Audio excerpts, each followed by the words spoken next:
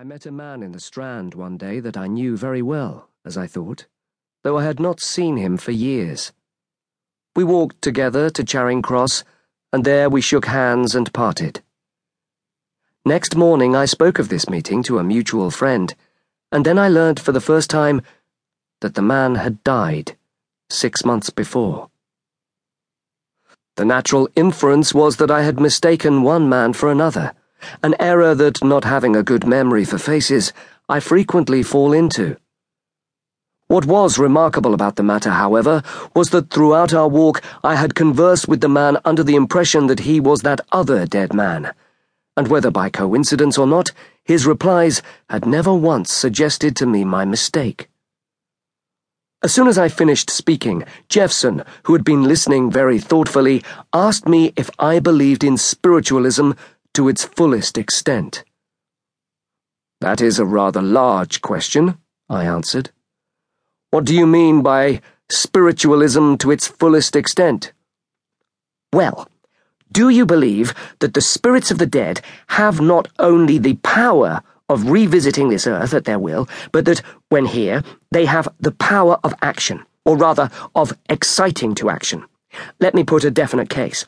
A spiritualist friend of mine, a sensible and by no means imaginative man, once told me that a table, through the medium of which the spirit of a friend had been in the habit of communicating with him, came slowly across the room towards him, of its own accord, one night as he sat alone, and pinioned him against the wall.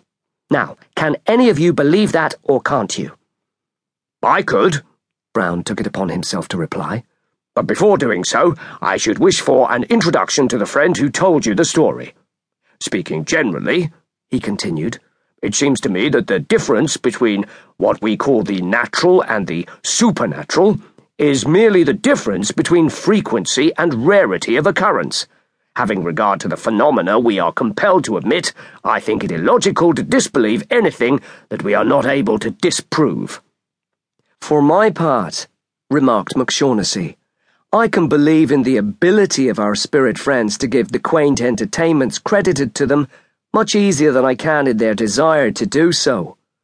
"You mean," added Jeffson, "that you cannot understand why a spirit, not compelled as we are by the exigencies of society, should care to spend its evenings carrying on a laboured and childish conversation with a room full of abnormally uninteresting people." "That is precisely what I cannot understand," McShaughnessy agreed. "Nor I, either," said Jeffson. "But I was thinking of something very different altogether.